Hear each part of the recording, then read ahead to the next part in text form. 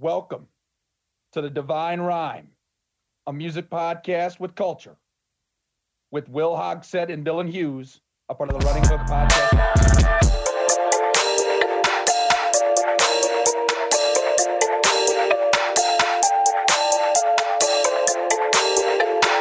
What's up, everybody? Welcome back. It's been a minute, but to another episode of the Divine Rhyme. As always, my name's Will Hogsett, joined by Dylan Hughes, part of the Running Hook podcast network. Just give a shout out to the boys, as always, AB, and everyone else in the network who makes pods, helps us out, and, really keeps us motivated throughout the week. But if you could give us a like, a follow on TikTok, Instagram, Twitter, we're on all of them. Just go give us a follow. I mean, what is that, Hughes? It's just a click of a button, and it means a lot to us. So, Hughes, how you been this couple of weeks? It's been like 2 since we did the last Mac pod, which, I mean, rightfully so. I mean, that pod, did take it out of me. I'm not gonna lie. So, how you been, brother? I will say I'm really happy we did that. Because now I feel done. I feel done with Mac. There was a lot to say, and it was a great pod. I got one clip on YouTube. I'm still working on clipping it a little bit more. For all the lazy people out there that don't want to listen to the whole show, there's a lot of gems in there. But yeah, man, it's been good. It's been nice getting back to Sturgill, kind of bouncing around other places in the playlist as well. So it's felt good. Yeah, I mean, you mentioned it. We're talking about Sturgill. We're going to talk about the Ballad of Dude and Juanita today. But before then, I do feel like the switch from Sturgill was pretty appropriate. I mean, after all the Mac that we've done. Yeah, it was. I mean, Mac was just there was so much to think about. Yeah. And not say there's not much to think about with Sturgill, but we've kind of already done our thinking, Yeah. This album was a nice switch because it's kind of just like, all right, here's a bedtime story for you, basically. Yeah. sit back and listen and just enjoy it. So it was definitely a nice little switch up for us. Yeah, there's definitely stuff to take from Sturgill, but it's not so dark. You know what I mean? And Mac, he's great and the music is really well done, but man, is it put you in a little mindset? It really does. And it's like, man, I needed that 2-week break. But speaking of mindsets, I saw you tweet the other day. You're listening to Norman fucking Rockwell by Lana Del Rey. Hughes, are you all right? Yeah, man. I really like listening to that kind of music when I feel good, okay. because I think you can appreciate the music a little bit differently, because last year when I was listening to that album, I was not in a good place at all. Mm-hmm. And it was not bringing me to a good place. It was burying me. So I had to take a nice little break from that, but I'm in a really good spot now where I feel like I'm not looking too much in the past. I'm not looking too much in the future anymore. So like, I feel pretty good. I'm just trying to enjoy the music. So man, like I just have to throw on Venice Bitch every once in a while, man. Like, God, I fucking love that song. It's so good. And also new Billy String song, In the Morning Light. Dude. Bro. Oh my God. That song has been on repeat. Yeah. I'm telling you, man, his best music is ahead of him. There's no doubt. And that's insane. That's insane because he's so good already. But back to Norman fucking Rockwell.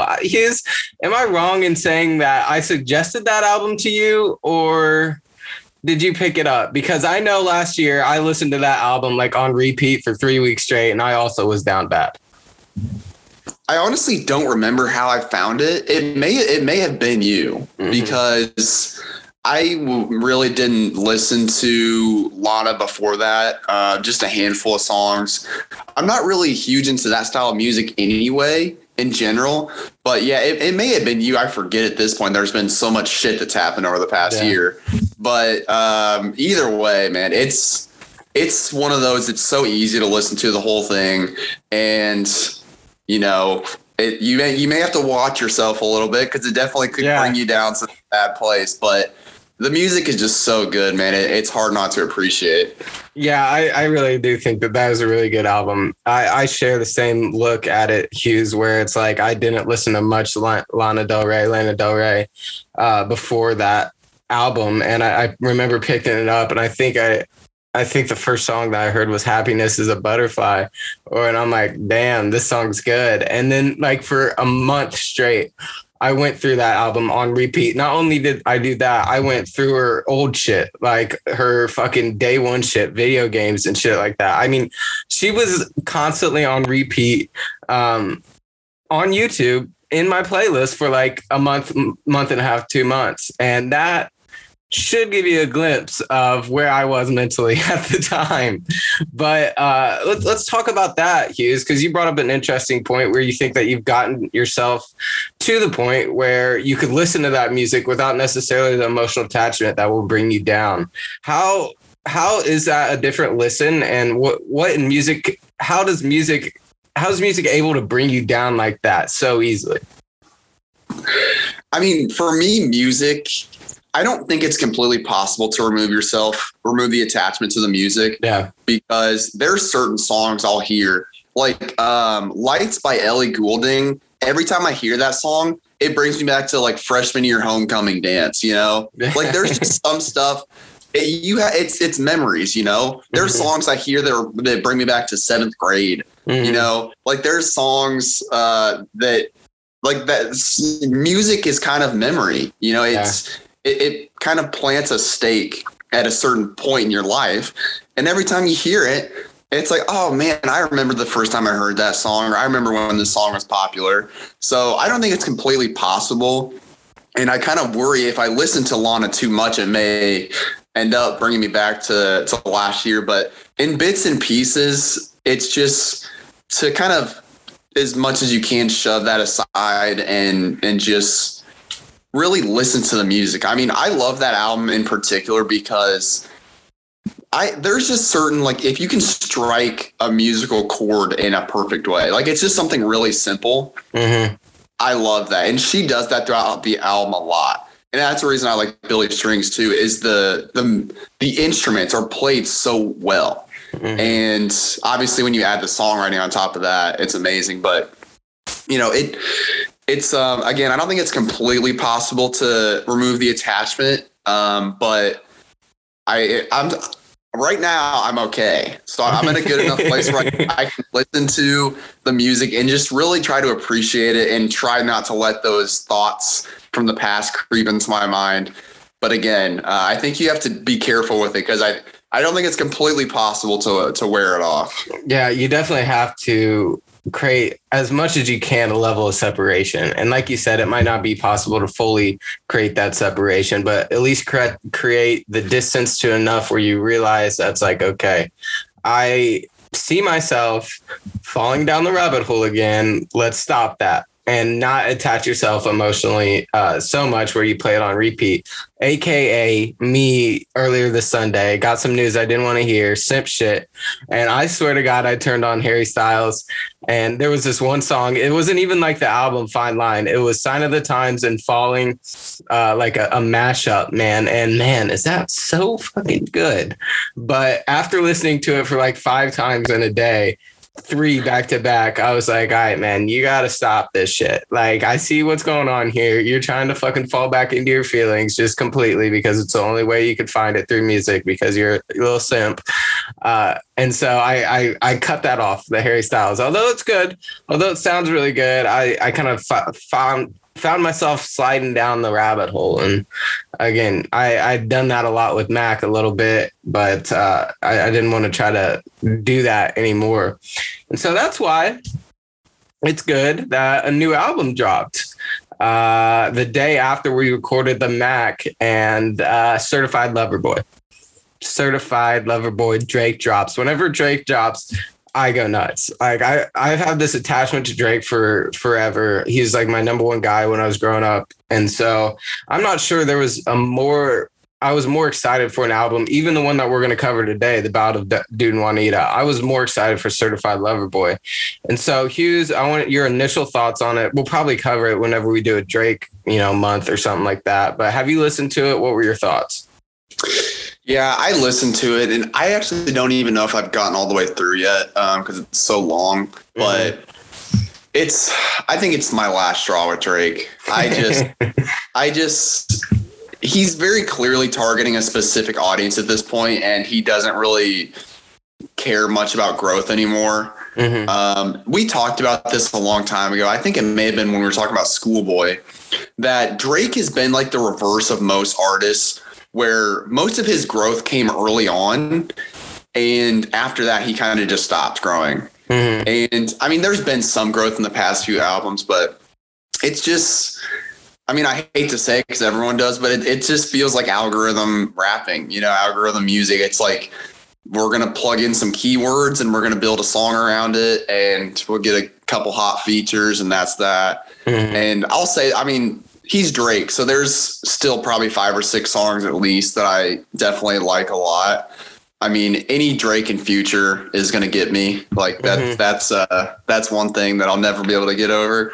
But it's just, it's kind of disappointing. But I guess it seems like it's been heading this way for a couple of years. So I'll just stick to like 2012 to 2015 Drake, and I'll be happy with that. Yeah, it's definitely much of the same. And if you're a Drake fan, if you're bought into the algorithm as deeply as I am, then you're going to go nuts. And I still bump it. And I'm not going to lie. It's not a divine rhyme kind of album. You know what I mean? There's not much to take from it. It's just good fucking music. And it's Drake. And he's got a lot of people bought into the algorithm. And so a lot of people are going to fucking bump it. And I'm not going to lie. I am bought into the algorithm, and I fucking bump it all the time. And so, but you're right, Hughes. He doesn't take any risks. He knows how to do it. He's punchy. He's a decent songwriter. He knows how to relate to people and to get to people, like saying, yeah, that's a fire line, man.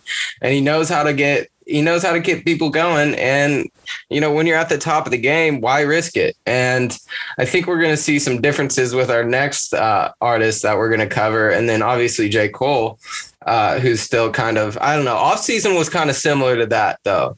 Off season was kind of similar, not many risks, but maybe it's at this point in J. Cole's life where he's like, I need a bit of a plateau, give myself some time to think. But I think we could expect some more from J. Cole. But Drake, I'm not going to act like I'm super, super excited about it. I like the music.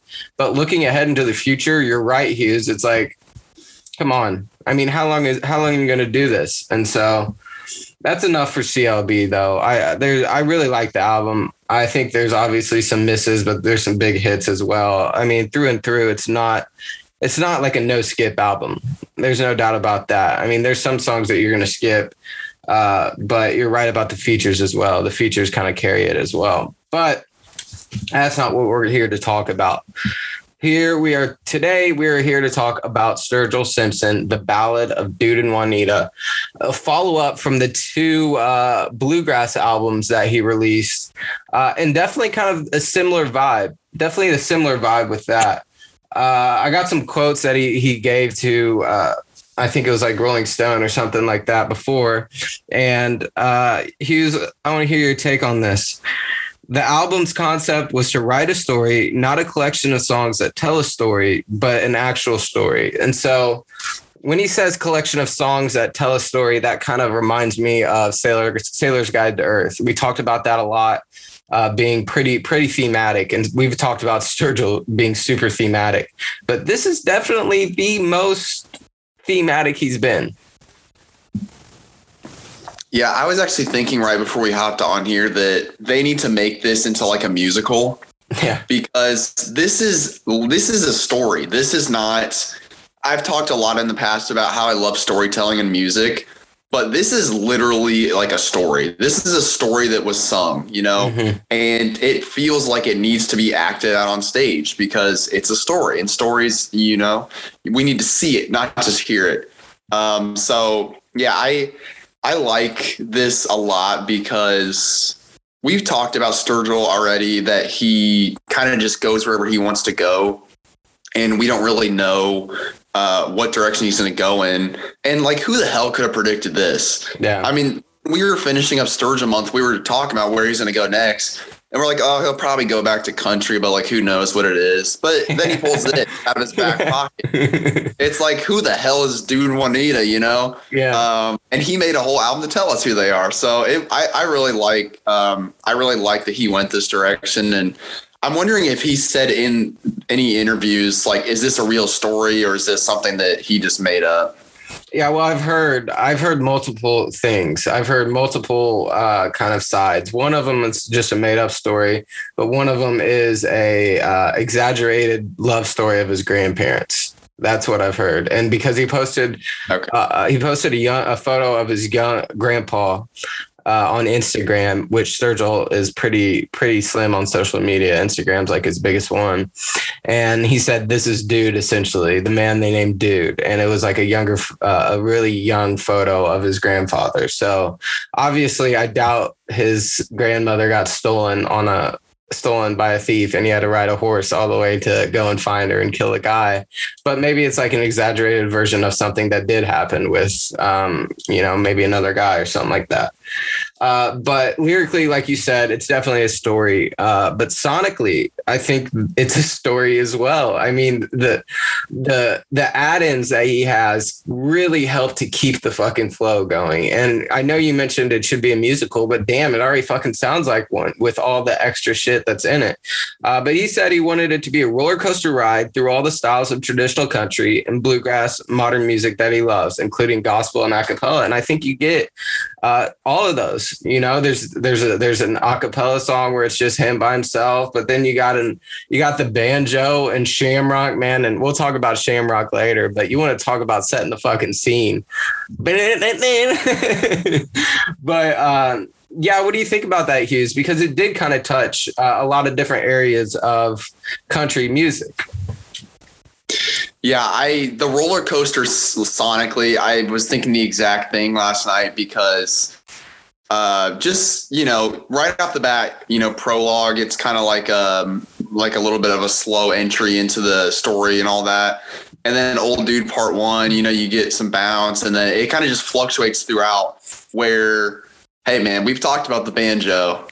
What a hell of a tone setter that instrument is. Mm-hmm. I mean, there's a ton of banjo in there, as you mentioned with Shamrock, which we'll get to. Just really, God, man, it's like you got to tap your foot. You just got to tap your foot. Like, that's what I was thinking last night. I was like, I want to get up and dance to this. And I'm not a huge dancer, but sometimes, man, the music gets in you. It's like, ooh, I got to get up and move a little bit. Yeah. And this album, I kind of felt like that a little bit. Where, you get that banjo, but then you also get the a cappella and kind of the slow, deep voice. And it's like, oh man, like this is a major roller coaster here, which as we've talked about on this pod, basically with every artist, the roller coaster is really fun as a listener and it's fun. It really helps you kind of stay in tune with the album and kind of, it's not just the same old sound throughout. There's a lot of different sounds. And I mean, Sturgill's basically mastered that to this point. Yeah, we do talk about the roller coaster a lot. And I think it's the effect in this album is definitely heightened because of how short it is. And so each song, although it is a story as a whole, each song really does feel more individualized. And so he's able to bring you up and down a lot quicker while also keeping that theme. But let's just start off with the prologue. Right off the bat, you just hear, like a couple men marching and a fucking whistle. And you're like, wait, what is this, man? Am I on the fucking railroads in the 1850s? What'd you think when you first heard that prologue? Man, I love this because I don't know what it is about like early America that fascinates me, but I had an internship with Indianapolis Monthly, the end of 2019. I got really into like Indiana history and I got access to some old pictures and I started looking at like Indianapolis when it was like very young, and it was just really cool. And it kind of sparked my interest with history where it's like, we just walk around this world like it, whatever. There's a bunch of houses and buildings, but this stuff has taken like hundreds of years to build, you know? And I'm kind of fascinated with how we got to this point in life. Like who are the people that built this? Why did they build it? You know, I've always been interested in that. And going back to the 1800s, it's like, man, think if you're in the 1800s right now, it's going to look a hell of a lot different. And life has changed so much. And in the grand scheme of things, 160 years or whatever is not that long of a time. Mm-hmm. It's like 2 lifetimes, really. And it feels so far apart, though. So I think he did a really good job. And I mean, who are we to know what the 1860s sounds like? Yeah. But I think he did a good job of kind of giving you an idea of what it might feel like with, gunfire in the background and men marching and all that. I think it really set the tone. Yeah. And it's just an interesting, dynamic when you think of modern music in modern times. We listen to so much current music, of course, whether it be like Mac Miller or the guys that we've covered, that you're kind of used to this sound to an extent, this clean production and instrumental sound. And so when you throw in these extra add-ins, whether it's just a random fucking gunshot, like you mentioned, or a whistle, it does add another layer. You're like, man, the first time I heard it, I was like, man, is my mind state transferred to the 1800s right now? Sturgill did such a good job of doing this, taking you back to this time frame and writing the prologue. And I think it sets up a perfect look on the rest of the album. I mean, obviously it's a story, so it's going to be based in the same time, but to start you off right off the bat, to put you in that mindset, I think the prologue does it perfectly. But I do want to mention something. I don't know if you know this, Hughes, but Sturgill's acting in Martin Scorsese's upcoming movie, Killers of the Flower Moon, and he's portraying an infamous rodeo champion, and that kind of helped him get in the mindset. Were you aware of that, Hughes? I was not, but I think you told me he had a cameo on some movie before, so I'm excited. Because we can talk about this at the end, but I think he may be close to done with music if he's not already. So, hey man, transitioning into actor, I think would be really fun for him. And of course, what's a better way to get in character than to make a fucking album, Right. Right. And so I had not heard about this before I did research, but I think he's playing a main role, not maybe the lead guy, but I think he's not just going to be an extra, kind of like he was in The Hunt, which was a movie that we talked about before. And so I didn't have this movie on my radar at all, but now that Sturgill's in it, I'm definitely going to be watching. It's just that simple. So let's get in the second song, Old Dude. Another kind of intro, probably the true intro to the album to kind of set up the story, right? I mean, you have this prologue that sets the scene, but to set up the story, Old Dude Part 1 really does introduce you to kind of the characters, right?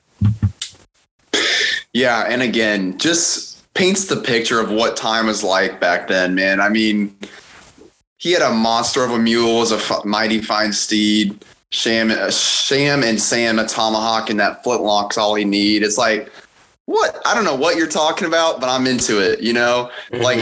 It just, again, it kind of paints that picture of, man, times were way different back then. And it gives you a good intro, into Dude here and who he was and where he came from. Which I thought was fascinating. Again, look into old times. I mean, he son of a miner. Mining back then was huge. Who wasn't a son of a miner? Yeah, right. I'm imagining there was a lot of mining children back then. And then Shawnee. I mean, it's just crazy that, Native Americans are damn near extinct at this point. It's crazy. And to hear all these stories from the 1800s, it's amazing that they really kind of, I don't want to say they mixed civilizations. I don't think they liked each other too much. Mm-hmm. I think history would tell us that, but there were definitely some love affairs, and I'm always interested to hear about those stories. So that was kind of a nice little twist to give you an idea of where dude is from, and also maybe where Juanita comes from. Yeah, and he did mention a line. He said he'd stretch you up and burn you for calling him half breed. I mean, what my take from this album, and especially the initial parts of the album, is just, man, times were so much different not that long ago. And I'm not saying people don't fucking, people aren't racist. People don't do that shit in today's world. But it's just like a different dynamic with the people, how they interact with each other, how they get around, how they, act in general. And obviously we'll talk about the story, like the killing, a lot more, but that shit was not normalized, but it was. I mean, it happened. It's like much more of a survival based world that everyone was living in, compared to like the tiered world and the level world where we have now, where we still have a lot of people living in the survival base, but you just have other people like living above them, not even thinking about it. Where as in the past, it was more, I don't know, universal. Would you say? Yeah, and going back to what you said about the racism, like I think racism is just different nowadays than it was back then, because racism back then was literally just like, what the fuck are you? Who are you? Like I don't know exactly. I obviously racism is going to have roots that go back however many decades, millennia, whatever, but America today, we've been living with each other for a long time, right? But at this point in time, they had never probably seen people that have different colored skin than them. There's a major culture clash at that time too. And again, that's why I think it's so interesting to hear these stories, especially the love stories, that they can just kind of throw that away and come together. I think that's interesting to look back at. Yeah, it definitely is. And it kind of seems as if the racism is coming from a different avenue nowadays. And that's kind of the sad part. It's like we have all the information. We all know that everyone is the same on the inside. We're all born equally. Whereas back in the day, in the 1800s, you see a Native American or a black person, and you're like, I've never seen any of that before. And so that it comes out of like an unawareness or a fear of something different. But now it's like a personal thing where it's like, this is who I am. Even though we have all the information in the world that kind of tells us otherwise, it's become like a more hate-driven thing, I think, which has kind of made it more intense and more sad. But let's get on with the album. Old Dude Part 1 set up the story, and also the first time you heard Sturgill. And it's an upbeat song, and I just love when Sturgill comes in, and it's just Sturgill, and it's this deeper. He's got a deeper, definitely more twangy, Kentucky country mountain music voice. And it's upbeat, but then right after, One in the Saddle, One in the Ground, one of my favorites on the album, slows it down a little bit. Hughes, what do you think of this one? Yeah, I mean, this is kind of where the story really starts building up. And yeah, the slowness of it is really nice. Again, it kind of gives you that roller coaster vibe, as we talked about already. But again, just does such a good job of painting the picture. I mean, he's just out in the field, plowing the field.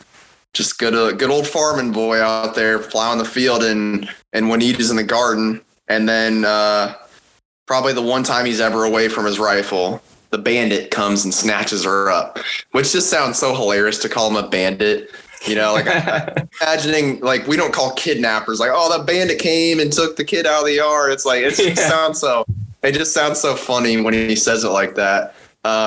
But, and we don't really know much about Juanita at this point either. Mm-hmm. So it's like, man, why was she captured? Like, is this someone paying dude back for maybe killing a family member? Because in the intro, dude is kind of painted as this like mean guy that he's gonna, like, if you screw him over, he's gonna kill you, basically. Mm-hmm. So I imagine, this is kind of some sort of payback. And again, this is where storytelling is really important, because not knowing really anything about Juanita gets the mind going. It's like, oh man, it gets you invested in the story. Like, why'd he take Juanita? Who is this guy? And also we got a journey now, Yeah. he's gonna get Sam and Shamrock, and he's going on a hunt. That's hilarious. He's gonna line up the squad. All we do know about old Juanita is that dude was in love with her, right? He knew she was the one. And a line that I like, she gave him a love every man knows is needed. She gave him a daughter. She gave him a son. And that, again, it's such a simpler time. And like you mentioned, he was just out in the garden, and a bandit rode up and fucking jacked her. And so he was like, he goes and tells his son, he's like, hey, hold down the fucking fort. Watch your fucking sister. I'm going to get your mom back. And I'm like, man, what the fuck? It's just such a different time. That's the only thing I could think about. It's like, what the fuck were they doing? Like, what do you do all day? What do? You wait for a bandit to come and steal your wife? Or you're like, all right, let's get this shit going. But yeah, one in the saddle, one in the ground. I love that. And it's show, not don't tell. Shout out Malcolm Moran. I don't know how many times I'm gonna shout out Malcolm Moran on this podcast, but that if we learned one thing from journalism class, it's show, don't tell. One in the saddle, on the horse, one on the ground. He's in the saddle, on the horse. He's got his dog, and he's going to get fucking Juanita. But yeah, this is one of my favorite songs on the album. Slower. I like the slower songs. And then just that one in the saddle, one on the ground with Sturgill's beautiful, deep, slow voice just is ringing in my head. But then we get to Shamrock, and Shamrock is obviously the name of the horse. And he talks about riding on it. But one thing that I want to point out, and what I alluded to earlier, was after the storytelling aspect of the song, within like the first minute and a half, 2 minutes, they go the Hillbilly Avengers, as Sturgill calls them, which he brought back from the Bluegrass sessions, just go on an absolute rampage for like a minute and a half to finish the song. And I'm like, we talked about showing, not telling, or listening, not telling, make them hear, not tell. I was like, holy fuck, it actually sounds like I'm riding a goddamn horse. Hughes, did you get the similar vibes? Yeah, I mean, right off the bat, again, the roller coaster, just kicking banjo, man. Just as, God, like, just sitting there listening to this album full through. It's like one in the saddle, one on the ground. Hey, that was good. That was good. Thank you. I've been listening to a lot of bluegrass past few months. You think I'd get decent at it eventually? Got a little twang on your voice now. A lot of loud screaming in the car. It's just working that voice. And then you get the banjo. It's like, oh my God, Sturgill, come on. Yeah, come on. It's just like he throws the bait in the water, just slowly reels it, yanks it out. Mm-hmm. It's like, oh man. So again, just a really fun to listen to that. And then yeah, like it kind of paints that picture of the chase. Like he's on Shamrock. He's got this horse that doesn't really trust anyone but him. You get on his back and you're not, dude, he's going to kick you off to high heaven or whatever he says.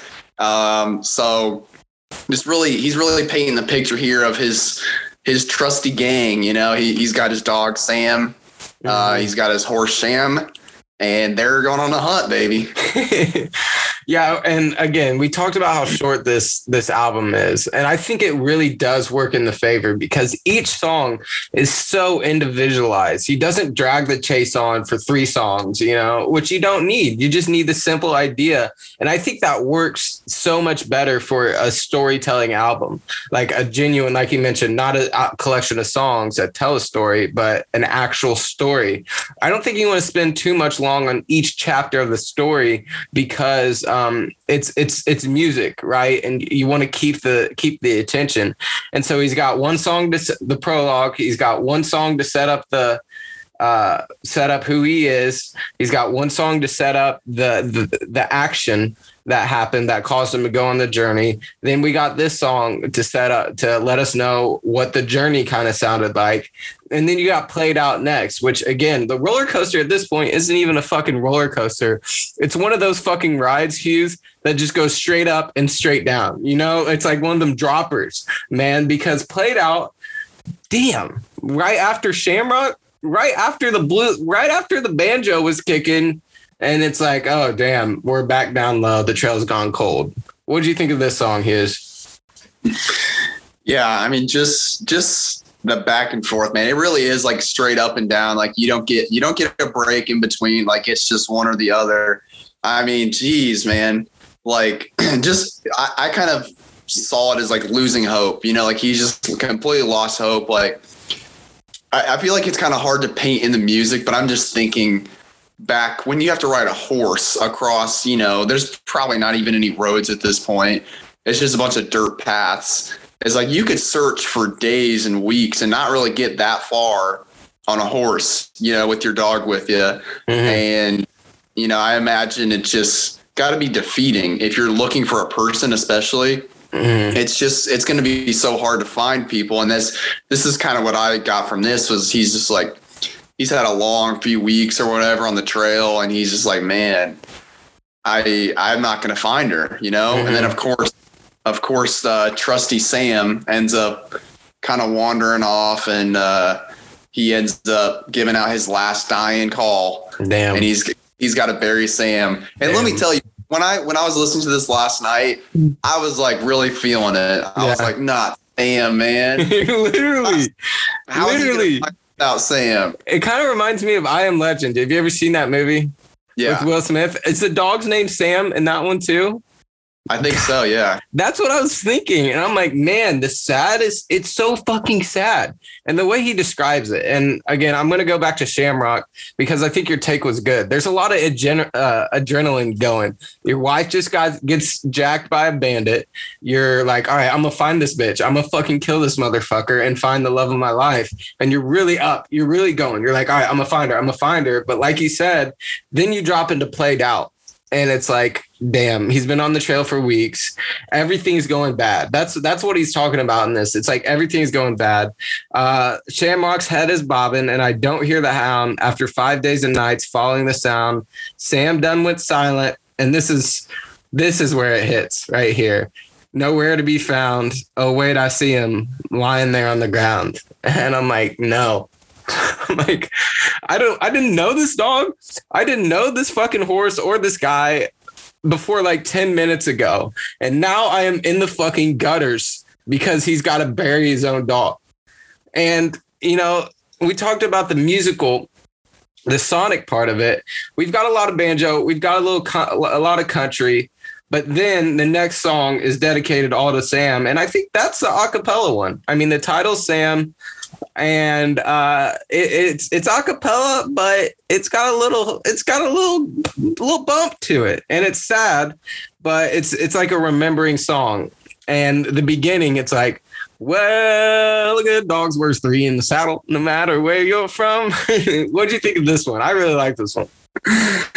Dude, that opening line, the first time I heard it, I'm like, this is the most country shit I've ever heard. A good dog's worth 3 in the saddle. Like, what could that possibly even mean? You know, it's just hilarious to hear. But yeah, I love the acapella, man. Like, God, again, you don't know where the hell he's going. Like, we don't know where he's going with the next album. We don't know where he's going with the next song. Yeah. I mean, he's got banjo. He's got a nice, slow, sad song. And then he's got acapella. And yeah, dedicating to Sam, man. I mean, R.I.P., bro. R.I.P. Am I right? R.I.P. Sam, man. If this is a real dog, I hope he's had a few lives by now in the reincarnation cycle. Because God, he deserved it, man. What a good dog. But yeah, gives a nice little dedication to Sam, and it almost makes me feel like, okay, he's kind of moving on here, you know, like he's down in the dumps, but like he realizes like what this is all about.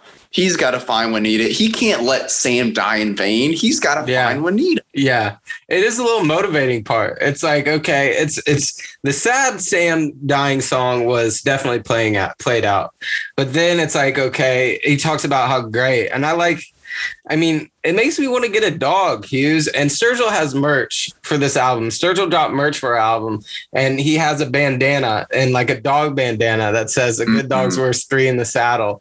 And I'm like, I need a dog just so I could buy that bandana and fucking put it around that dog's neck, man.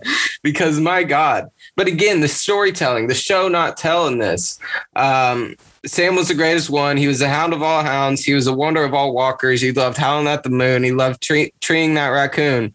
Most of all, he was my best friend, and he's gone too. And then that deep fucking bluegrass, man. It's like, how do you hit a note that deep? But man, it just rings in my fucking ears. But yeah, you're right, Hughes. It's like, it's motivating. It's motivating. And then the next song, Juanita, featuring Willie Nelson. And this is one that I've simped to so many fucking times since it's been released. You know, I've told you on the Magpots, I love simping. I'm not going to front. I'm not a simp in real life, but if I hear a song that's going to make me simp to about a girl, yeah, I'm going to fucking play it on repeat in my car when no one else is in there and fucking simp to that shit and think about the girl that I'm madly in love with. That's beyond the point. Juanita featuring Willie Nelson. A really good song. I mean, just a good song. Did you get the same vibes, Hughes, or am I just major simp over here? No, man. It's. I think it's an important parts of the story because, again, we don't know a ton about Juanita at this point. And again, he just lost Sam. Like, he's got to refocus and say, hey, Juanita, this is the target here. This is what I'm after. And kind of paints the picture. And you get a shaker in there, which is a new musical sound. I was like, I had to look up. I'm like, I wonder when the Spanish-American War was, because this is kind of giving me those kind of vibes. Mm-hmm. But, you know, he's kind of using that to say, like, in the chorus, he's like, Juanita, where'd your mama get that name from? There's no senoritas from the mountains where you came, which I thought was a good line. But again, it kind of, there's still some mystery to Juanita and what exactly her whole deal is. But this, you know, we hear more about the love affair from Dude's side, and we also maybe get to see a little bit more into who exactly she is. Yeah, and we haven't talked about Sturgill's vocal performance on this album. We touched on it, I think, a lot when we did Sturgill Month, but man, this is really where it hits me. And it's slow, talking about Juanita, how much he's in love with her, and then the one line which Sturgill posted on Instagram. You know that guy that holds a sign up, the meme of the guy that's holding like a cardboard sign that says something. Yeah.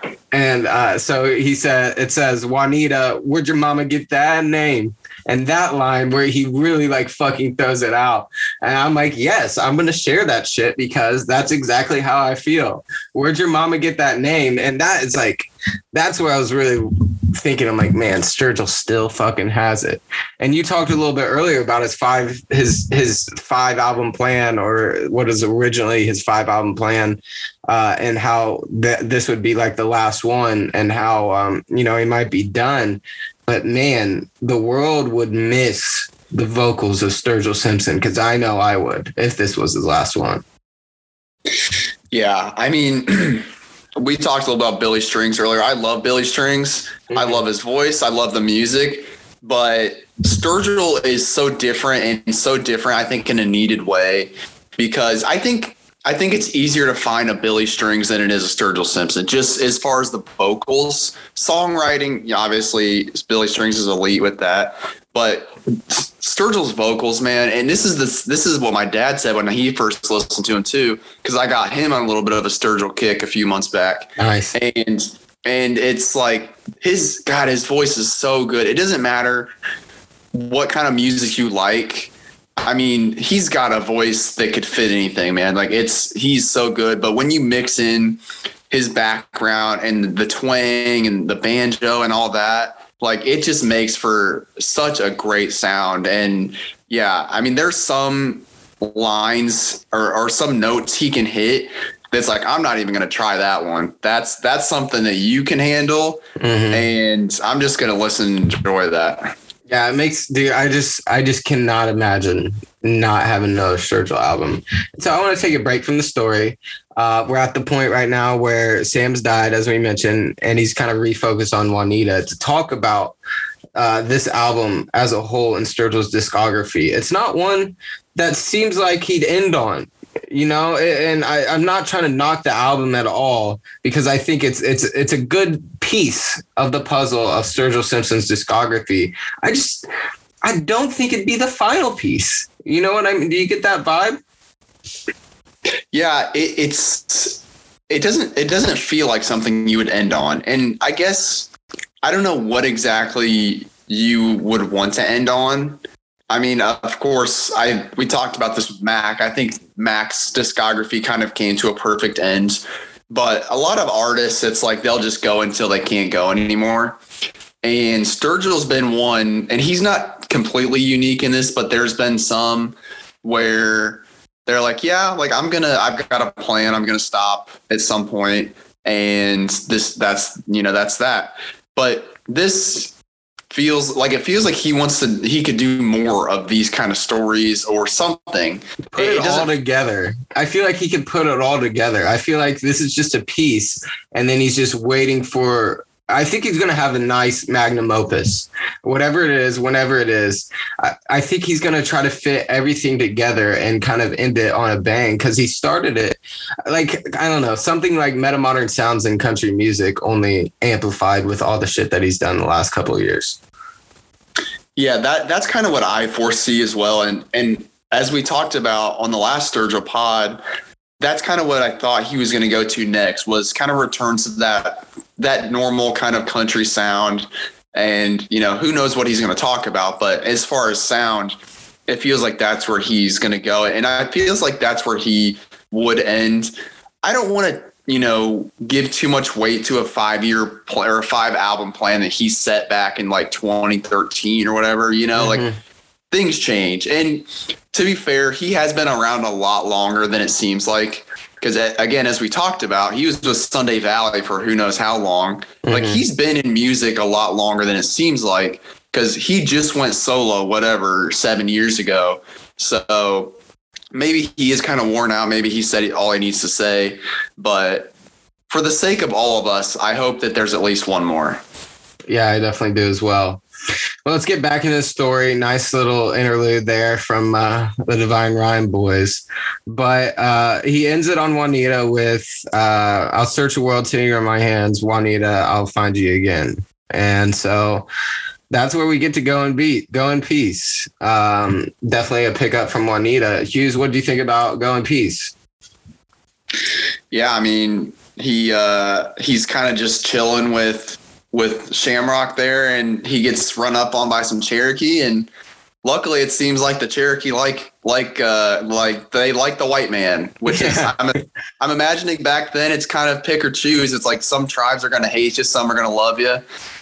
So I talked about this with you, I think when we went golfing, that this kind of brought me back to The Revenant. And I don't know if you've ever seen The Revenant, but The Revenant is basically Leo is this white guy, and he has a kid with a Native American woman, and he's kind of just like out on the trail.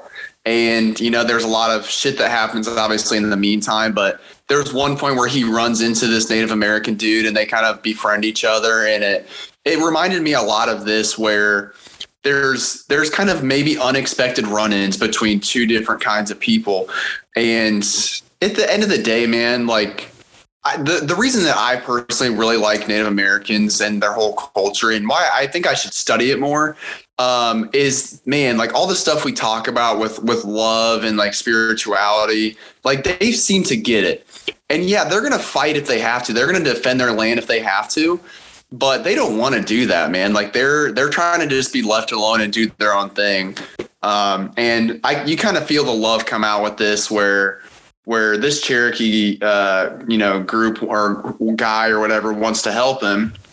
And he's like, yeah, man, like I know where Juanita is. Mm-hmm. And all of a sudden, after the, dude is pretty down bad at this point. He's like, God, I lost my dog, man. I don't know if this is going to happen. And he finally gets the bit of information he needs. Yeah, said McClure sold her for a couple horses, man. What a fucking asshole. What a fucking asshole, man. And that's all she's worth to you, McClure. Come on. Yeah. And that's what I think fires up dude even more. He's like, oh, you sold her for fucking horses? Oh, I'm gonna fuck you up, McClure. I'm gonna fuck you up. And so, but yeah, he got Juanita. He's got her back. He and Juanita went home happily. And then we get the epilogue, which is obviously like a different version of the prologue, kind of the same whistle, same tune, saying that they're back home. Now that Mama's safe and secure, he set back on Shamrock to find and kill McClure. Let's go. And when I heard that, I was like, all right, let's go fuck this guy up, Hughes. Yeah, and I love that. And that's kind of the foreshadowing from Old Dude Part 1. Whereas, like, if you're in debt to dude, you better watch your back, bud. Yeah. He's coming. So he's not happy that he got Juanita. Like, he's not satisfied. He's got to go hunt down the dude that sold the love of his life for 3 horses. Yeah. Like, no, that's not going to slide. Yeah. I wonder if he'd found her, he'd be like, all right, I'm good to go. I'm like, we're all good. We're all safe. We're all back. But then he found out, like you mentioned, like that'd fire me up. Be like, he's like, all right, we're safe and sound. And Juanita's like, it's good to see you. Good to see the kids. So glad we're all back together again. And he's like, I don't know what you're talking about. He's like, I gotta go. And she's like, where are you going? And he'd be like, yeah, we'll talk. I'll be back in a couple days, bud. And so, yeah, that takes us to prologue, or not the prologue. My bad. Old Dude Part 2. Yeah. And so Old Dude Part 2, we're back with Old Dude. And he set out. He's on his mission. He's got his fucking rifle. He's going to find McClure. Hughes, what do we got for the final part? And we'll touch on the ending of this song, which I think is like such a good wrap up. So perfect to end the song. But what do you think of the end of the storytelling part? I mean, it was so good. And, you know, again, this is just the funny part of the 1800s is he's on a horse or whatever, not too far away, but it's like, oh, he's out of reach. He can't hit me with that rifle. You know, it's just funny to think nowadays we have fucking laser guided missiles. It's like you can never get too far unless you're on the moon or something. But it's just funny. He's like, oh, you know, he's too far. He's not going to get me. But Old Dude, man, that marksman, yeah, you know, he got him.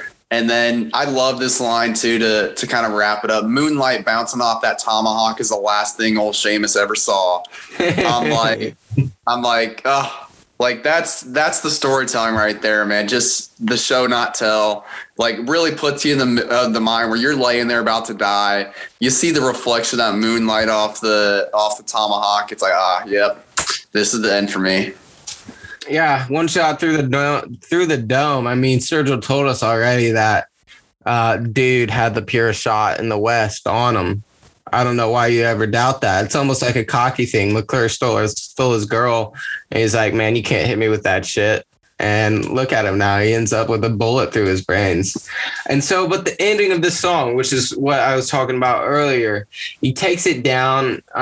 It's like water running. You hear some birds chirping, and you really get a sense of peace, of like the ending of the story. Everything's back to calm. And I think that is just so perfect in wrapping up everything and completing the story. Yeah, again, I mean, he's so good at just adding those kind of extra little bits in to make the story feel more sound. And it was the same thing with Sailor's Guide we talked about, where right off the bat you get with Welcome to Earth, you know, you get the waves crashing, and it kind of paints that picture like, okay, we're probably chilling on a beach here, maybe we're on a boat, and the waves are getting kind of high at night, and it really sets the tone for the whole album. And we get the same thing here with the beginning and the end, where it's like you really do feel like you're like you got your legs dangling off a train that's you know, moving across the country, and who knows how many freaking states there were back then, but it's a lot less than now. Yeah. It's like, oh, we're gonna go far west to Kansas. It's like, oh wow, okay. but yeah, it really paints that pic, and it does give you the peace. It really feels like the story is concluded. Like, yeah, he's got Juanita back, but he also killed that motherfucker McClure. Yeah, fuck that guy. He lost Sam in the process. Rest in peace. But he got what he really needed. He's got his girl, man. R.I.P. Sam, though. Like, for real. Like, I just want to take a moment. R.I.P. Sam. It feels weird. It feels like the same thing as I Am Legend. Like, I remember, like I mentioned before.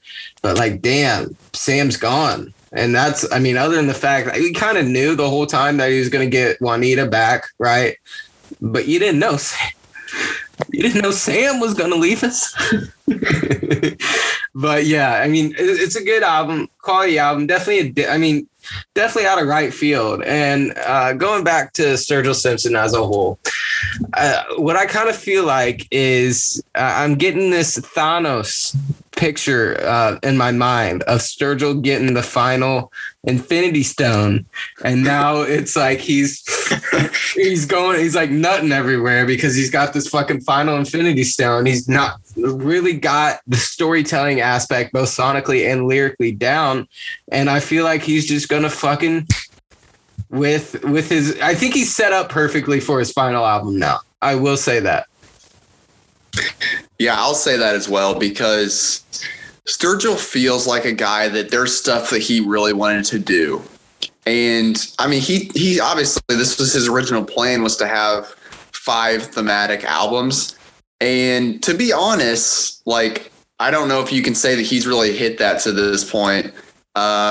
If you want to get technical about some of the albums, but I mean, you know, we'll see. Like, he's, as you mentioned, he's not huge on social media. He's kind of sparing with interviews as well. So we don't always know exactly what he's going to do. Like, he usually just does interviews when he's got a new album. He's like, yeah, I'll milk the media for what it's going to give me right now. But otherwise, you know, F them. So, you know, we don't know. And I think that's kind of the beauty of Sturgill, is that there is kind of that mystery a little bit. Like, I was kind of surprised that he did a Joe Rogan episode, you know, and I've only seen bits and pieces of that, but I really should go back and listen to the whole thing. But he doesn't seem like a guy that's like a sit down for 3 hours type of guy. He's kind of always had that mystery to him, and he wants to just do his own thing and produce the music that he loves, and that's it. So it's very tough to know. I mean, this album hit us smack dab in the face when it came out. So who knows what's next? Hopefully, you know, maybe by this time next year, there'll be something else. But either way, I'm not going to get my expectations up. I'm thankful for what we've got. There's a ton of music that's gonna remain in the playlist for life. So he's done his job, and if there's any more, I'll be happy. Yeah, he kind of reminds me of, and I don't know how aware you are of this artist, but he kind of reminds me of Frank Ocean to an extent, where although Frank Ocean is like probably 10 times more mysterious. I mean, the guy's dropped 2 albums. First one, Channel Orange, in 2012. The second one, Blonde, in 2016. And he was kind of the same, where I think he said he was going to drop 5 albums in his career, and we haven't heard of him. We literally haven't heard from him at all since 2016 and Blonde, which was a phenomenal album. And he had a mixtape that was pretty good too. Nostalgia Ultra. I was a big Frank guy back in 2016 after he dropped Blonde, because that was like my first introduction to him. And so my question is, I guess, do you have any experience listening to Frank, or what do you know about Frank? I've listened to Blonde a bit. It's not completely my style. There are a few songs I do like a lot, but you know, I do know that a lot of people don't like him because he never produces music. I know that he's just like doing his own thing, which I personally respect and appreciate, because I mean, it kind of reminds me of Bryson Tiller a bit in a different way, where Bryson Tiller, Trap Soul, man, was just killer right off the bat. Debut album was awesome. And then I'm drawing a blank on the name of his second album, but it was I think a year later. It was good, like I liked it, but it wasn't trap soul though. It wasn't, you know what I mean? Yeah. And then after that, he was just gone for years. And True to self. True to self. True to self. That's what it was. And again, I liked it. It definitely was not trap soul, which setting that high of a bar right off the rip, you know, it's tough to pass that up. But then he was just gone for a while, and he had some music come out last year, and he did a lot of interviews. He's like, you know what, I was not in a good space. Like, I was having girl problems. My grandma died. Like, there was a bunch. And when you're famous, man, and I think Trap Soul came out when he was 22. Mm-hmm. I mean, I'm about to turn 24. Like, I can't even imagine becoming a huge star at the age of 22. Like, you are not a fully developed person. You know, there's a lot of stuff you got to go through. And I'm not sure how old Frank is, but it could be the same thing where he got in the limelight and he's like, man, I've got to slow my roll here because this is too much. Because not every celebrity's built for fame. You know, that you can have the talent, but you got to have the personality too. There's just so much that goes into it. And I'm a person that I don't think I could ever deal with fame. I think it's way too much. Like, I like my privacy. I like to be left alone. And the idea of constantly being egged on by the media and by fans and all that would suck. So I imagine with Frank, there's probably some of that, unless he's just kind of a private person and he's taking his time. But, you know, Sturgill, I think, is more built for the fame than maybe those two guys are. But he definitely likes to kind of keep it low as well. Yeah, something I did forget to mention about Frank. His brother died in like a car accident last year too. So the Bryson Tiller comparison is probably accurate, where he's just going to take a little bit extra more time off. He dropped a couple singles, I want to say, in like 2019. He had like Chanel, Lynn's, and a Moon River cover. I don't know if you've heard that, but that's fucking gorgeous. Moral of the story, I guess, is between the comparison of Frank and Sturgill Simpson is Frank Ocean. Hope you're doing all right. Please drop an album. But yeah, so again, you got any extra tidbits to add on Sturgill before we drop the next artist we're gonna cover? I mean, yeah, I guess this is kind of our Sturgill wrap up. So, I mean, the guy is incredible. Like, he's one of the most unique artists of all genres. But he basically got me into this genre of music, you know, this kind of new age country and bluegrass. Same. I fucking love it, man. And I never thought I would. And there's a lot of I've tried some other bluegrass and country, and it's okay. It just doesn't hit the same. Mm-hmm. You know, we talk about Billy Strings all the time. I think those two are very similar, where they just bring something different to the scene. That's like, God, man, the writing is so good. The sound is so good, and they're able to write and talk about a lot of different stuff. So those two, but obviously we're talking about Sturgill here, are just so unique. And Sturgill's voice, again, is just amazing. And it can be so soothing at times to listen to. And he gives a perspective on life that's a lot different than what you get. Because, you know, we love the spirituality aspect. He gives a lot, but he's also a country boy that grew up in a family of coal and lumber, you know? Mm-hmm. So that's a way different perspective than we're used to in the kind of the industrial world that we're in now, and the technology, where his background is in a much different place. So there's a lot of the music gives you a very unique perspective. And I like to think that's why he was maybe a little bit more attached to this story, because it is that old America that I think his family kind of came from, where it was just a lot different. So getting his perspective on a lot of different things is good. And again, whether he comes back with new music or not, I'm very happy that he's given us what he's given to this point. Definitely agree. I think, and I'm going to make a Mac comparison here. I think Sturgill's found the balance. I think Sturgill's found a good balance between the deep thinking and rooting yourself in reality. And obviously, via our last Mac pod, we kind of thought that Mac kind of went too deep into the deep thinking. And because of it, he produced the highest quality of music, the highest mind not mind numbing, but mind, what's the word I'm looking for? Like engaging music where it really makes you think. And so what Sturgill, I take from this album and the last, because he's kind of gotten off the spirituality, although he still talks about it a little bit. But I mean, Sailor's Guide to Earth and Metamodern Sounds in Country Music, and honestly, the first one, High Top Mountain, were all kind of those thoughts, those deep thinking thoughts, like, what is God? What is love? Why am I here? And so now he's kind of found a route into reality a bit, and the music quality hasn't really dropped at all. And so again, I'm just looking forward to seeing what he has next, if he has anything up next. If not, I'm going to watch every movie that he's in, every interview that he's in.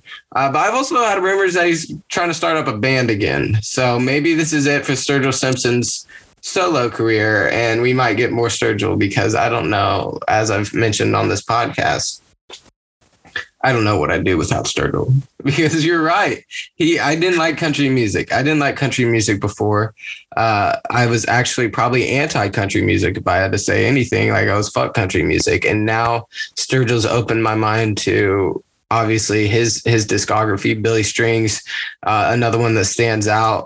And then Zach Bryan, who's kind of a younger guy that has a really, really nice voice, kind of newer in the game. That's all I really dabble with so far. But my boys from Rushville, a little county town in Indiana, play a lot of country music, and I don't hate it. I don't say anything against it anymore, because I could at least vibe with it. And so thank you for that, Sturgill. But talk about a roller coaster. We got a roller coaster coming on this pod. We went from Mac to Sturgill, back up. Hughes, who we doing next? The one and only Kendrick Lamar, baby. Let's go. Top 3 time. We're going to knock out 2 of the top 3. We got J. Cole. We're going to do Kendrick next. What are you thinking, brother? I mean, this is we're starting the TDE tour here, I think. Mm-hmm. I mean, I think the 2 we're going to end up doing to this point are the ones you got to do. Mm-hmm. I think SZA, she'll have her day, but it's still kind of early in her career. She's got to get more projects out. I mean, we're doing a SZA week. Yeah, we're going to do 1 week of SZA. Yeah. Buckle in. Yeah, I mean, it's going to be nuts. And you know, listen, she had a great first album, but and we respect TDE for taking their time. We appreciate it. Mm-hmm. Listen, you want to take 2-3 years, please cultivate the music, cultivate the sound. Let's get a great album here. But 5 years, you know, that's insane. That's reaching a bit. So hopefully SZA can come back and give us some more to talk about. But yeah, I mean, Kendrick, man, is just a guy that obviously I started off with To Pimp a Butterfly, as a lot of people did. And over time, it's like, all right, I'm going to give his old stuff a try, kind of expecting it to not really be that good. It's just kind of how music is. You get better as you grow. And God, man, I went back to listen to Section 80. Mm-hmm. I'm like, this dude was killing it right off the bat. Yeah. So, I mean, his discography is incredible.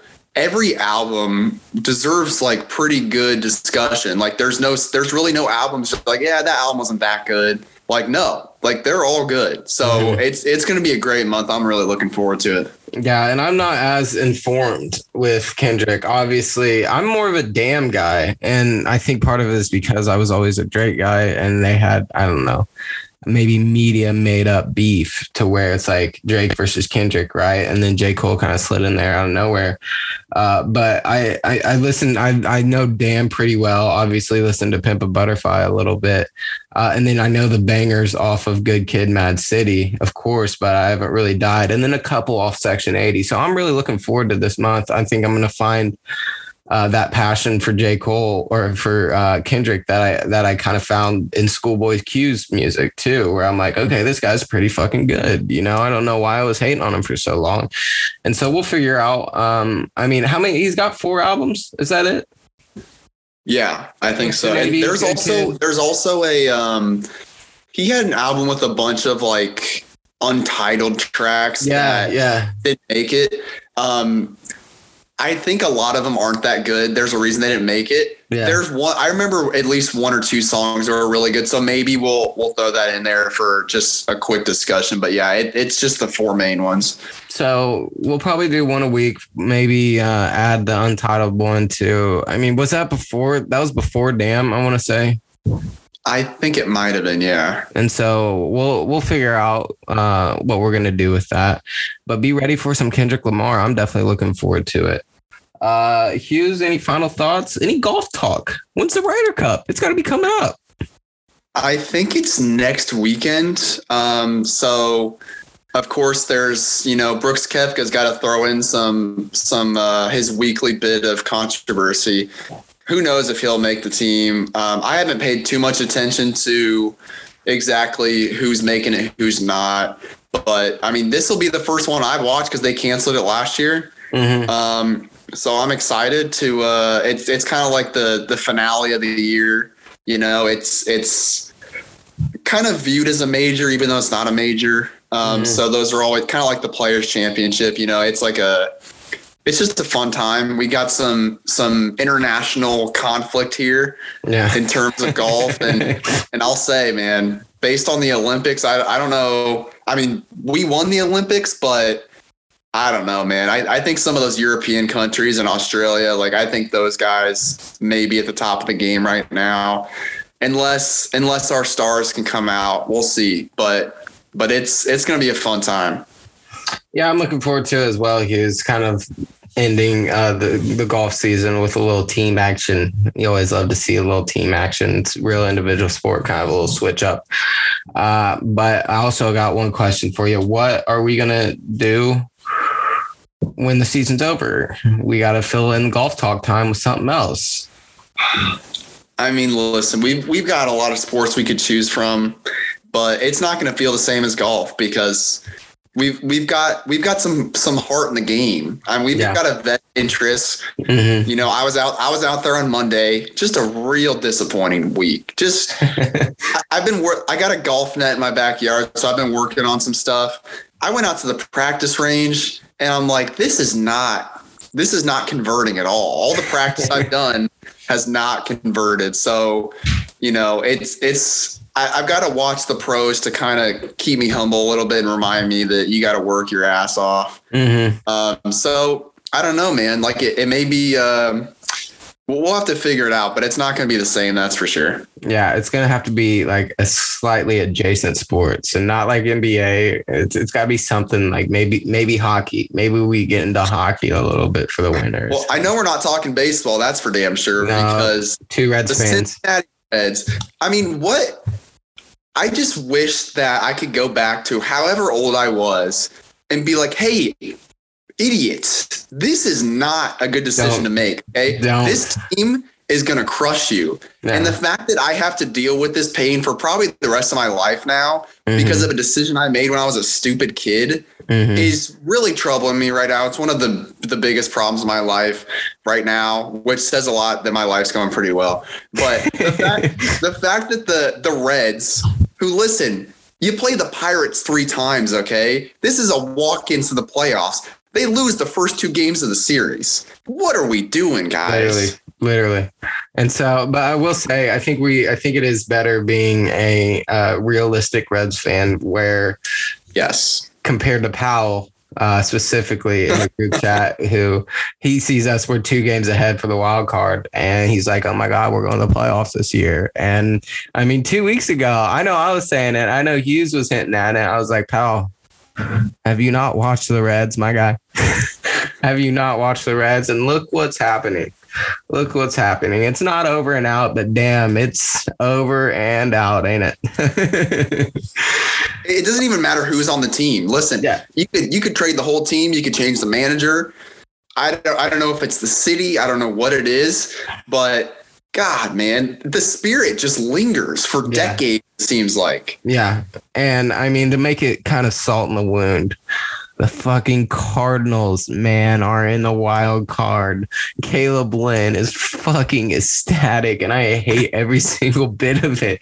That piece of shit. They were like 8 games back in early August. They were like really far back, and then they've just gone on a fucking rampage, man. It's like the Reds have dropped the ball as well. I mean, the Reds have dropped the ball. There's no doubt, but it's like, anyway, I can't talk about this anymore, Hughes. So that's going to end Divine Rhyme. Sturgill Simpson. Definitely not going to make a predictive call out for the next one because we just did that and I don't want to waste my juju. But I do want to say that this isn't the same, but it's as good as we can get considering that Mac is no longer with us. But Faces is seemingly coming to streaming platforms October 15th. Yeah. And there's a vinyl. Yeah. I mean, there's just something about us, man. Like, we finished Mac. There's no way anything's coming out. He's literally not capable of producing any more music. There's nothing left to do. Like the mojo, it's worked to this point, but we can't do it now. And then the family clearly listening to the pod is like, oh, they think there's nothing left, baby. Here you go. Clearly. So. And Kendrick is going to be good timing because he's got an album coming out too. So that one is not completely. Yeah, that one's a little bit more purposeful. But I will say, if it comes out like a day after we finish, dude, I mean, come on. Other upcoming drops. Billy Strings is dropping an album like within the next week too.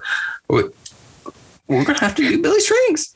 We're going to have to do Billy Strings. Man, we got a lot of people on deck. Drake, I was just thinking Frank Ocean, probably want to do him at some point because, not going to lie, I wanted to see if First Juju would work for Frank Ocean.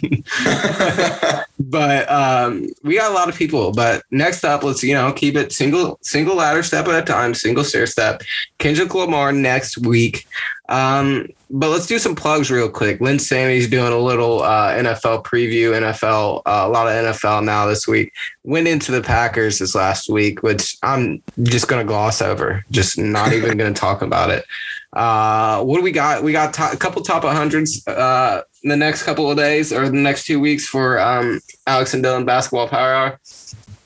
Yep, we recorded our top or our bottom 50, so 51 to 100 last night. I think one is coming out today or maybe out, and then the next one's coming out Monday. And then over the next couple of weeks, we'll finish that out. So I will say me and Alex are pretty in lockstep when it comes to ranking guys, but I dropped one last night that he was not happy with, so you'll have to tune in and see who that was. Well, I'm looking forward to it, brother. Circle City Cinema. I don't know what they've got coming out soon, but always quality stuff. Triple Option Podcast, TOPP. Should be dropping a lot of stuff. I mean, it's college football season. I've just given up on fucking football, by the way. The Hoosiers, the Packers, man, it's over. And I know Aaron Rodgers is probably going to tell me to relax, which I need at this point, but football's been a real struggle fest to me already. And I fucking lost it. I lost the first game in the Running Hook Fantasy League to Dylan Hughes, even though I had a fucking major lead going into the 4:00 games. And then Rodgers gives me 2 points. And then, Tyreek went off. Tyreek had a touchdown, but Travis Kelce got me 2 touchdowns too. I was so disappointed to take that L. Hughes. I'm not even going to lie. Well, I'll say, I think we're building up to a championship matchup between the Divine Rhyme team here. Yeah. That's what we said on draft night. This is Divine Rhyme's season. Okay. Mm-hmm. It's going to be me and you running through these kids. There was Ryan Gregory had different priorities instead of drafting. Yeah. And I think that's going to end up screwing him. So well-deserved, by the way, for ditching us like that. And, I'm not going to name names. There's some bad drafting from other members that, dude, I know you're not naming names, but I'm naming names. Justin Powell, if you listen to this podcast, man, please do not take Patty Mahomes with the 12th pick in the draft. Please do not take another quarterback later in the draft. And especially, most importantly, do not draft 2 defenses and 2 kickers. I will give him a pass on Patty because a lot of people have done it. It's not a decision I would make. I got Tom Brady at the 3rd to last pick somehow. So it's never my strategy to draft quarterbacks early. And hey, it's much better than Drew Brees in the first round last year. Yeah. He is improving slightly. He's improving.